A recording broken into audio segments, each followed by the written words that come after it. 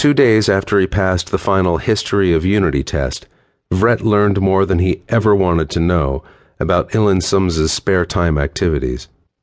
Sums came up to him on the path that curved around one of the dry washes protecting the campus from flash floods. "Vret, I have to talk to you, privately." Vret gestured to a polished stone bench in the wash, shaded by tall and short cacti, some spiky stick things clinging to a fence and a few scraggly trees. Little ceramic plaques adorned each plant with its species name. At intervals, glass cases displayed genetic information on each species. "We can study some botany," he suggested, his mind more on biology. Just because they weren't post didn't mean they couldn't have good sex. Tonight, maybe? They seated themselves and pulled out some books. Even Ilan's new tight Vramic control couldn't hide her apprehension. "I've got to ask you something, and it's not something anyone should be asking. I mean, it's personal." "The answer is yes," he blurted, every nerve in his body on high alert. "The answer to what?" "Oh, no. Well, if you want help with anything, I certainly will be glad to." His interest had to be plain in his nausea, even to a third. "No, not that." Her nausea shouted otherwise.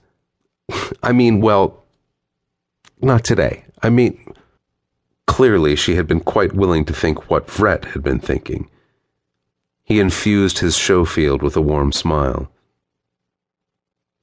"Another time. What can I do for you today?" 2 deep breaths, and her show field settled into business. "Look, I really shouldn't. Wouldn't at all if...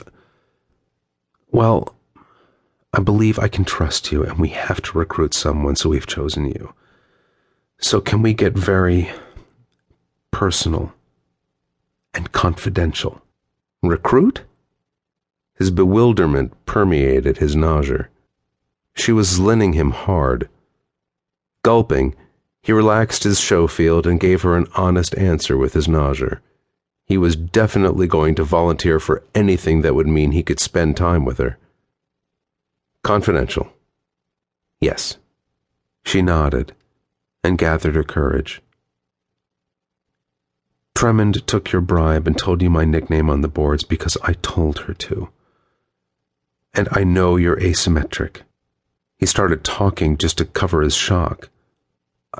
I thought nobody was supposed to know anybody. Tremond told me she'd found out only because your roommate told her." "Hilarcy didn't tell her. I did. One day I passed you on the pathway, and your nausea... Well, it was just riveting. I've been zlinned by Pharises without feeling like that, so I asked around and found out your name, and that you were asking about me and reading my novel. I told Tremond to see that you found out my nickname. But I haven't told anyone my nickname." The password to sign onto the secret boards for the first time changed daily.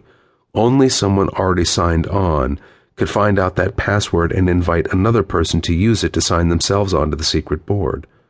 Not even the mainframe administrators who were in on the secret were supposed to be able to read a person's nickname. Shen Ilan. With the hope of making second had come the glimmering of a new ambition beyond that. If they find out about me reading the secret boards, there goes all hope of ever becoming a troubleshooter. You have to have an impeccable record to get into the training program, and stealing mainframe space and bandwidth is bad enough without adding the kill descriptions and other infractions of board rules in all these stories. And now there's this bliss trip stuff that's glorifying the junked lifestyle. I can't even count the number of rules it all breaks."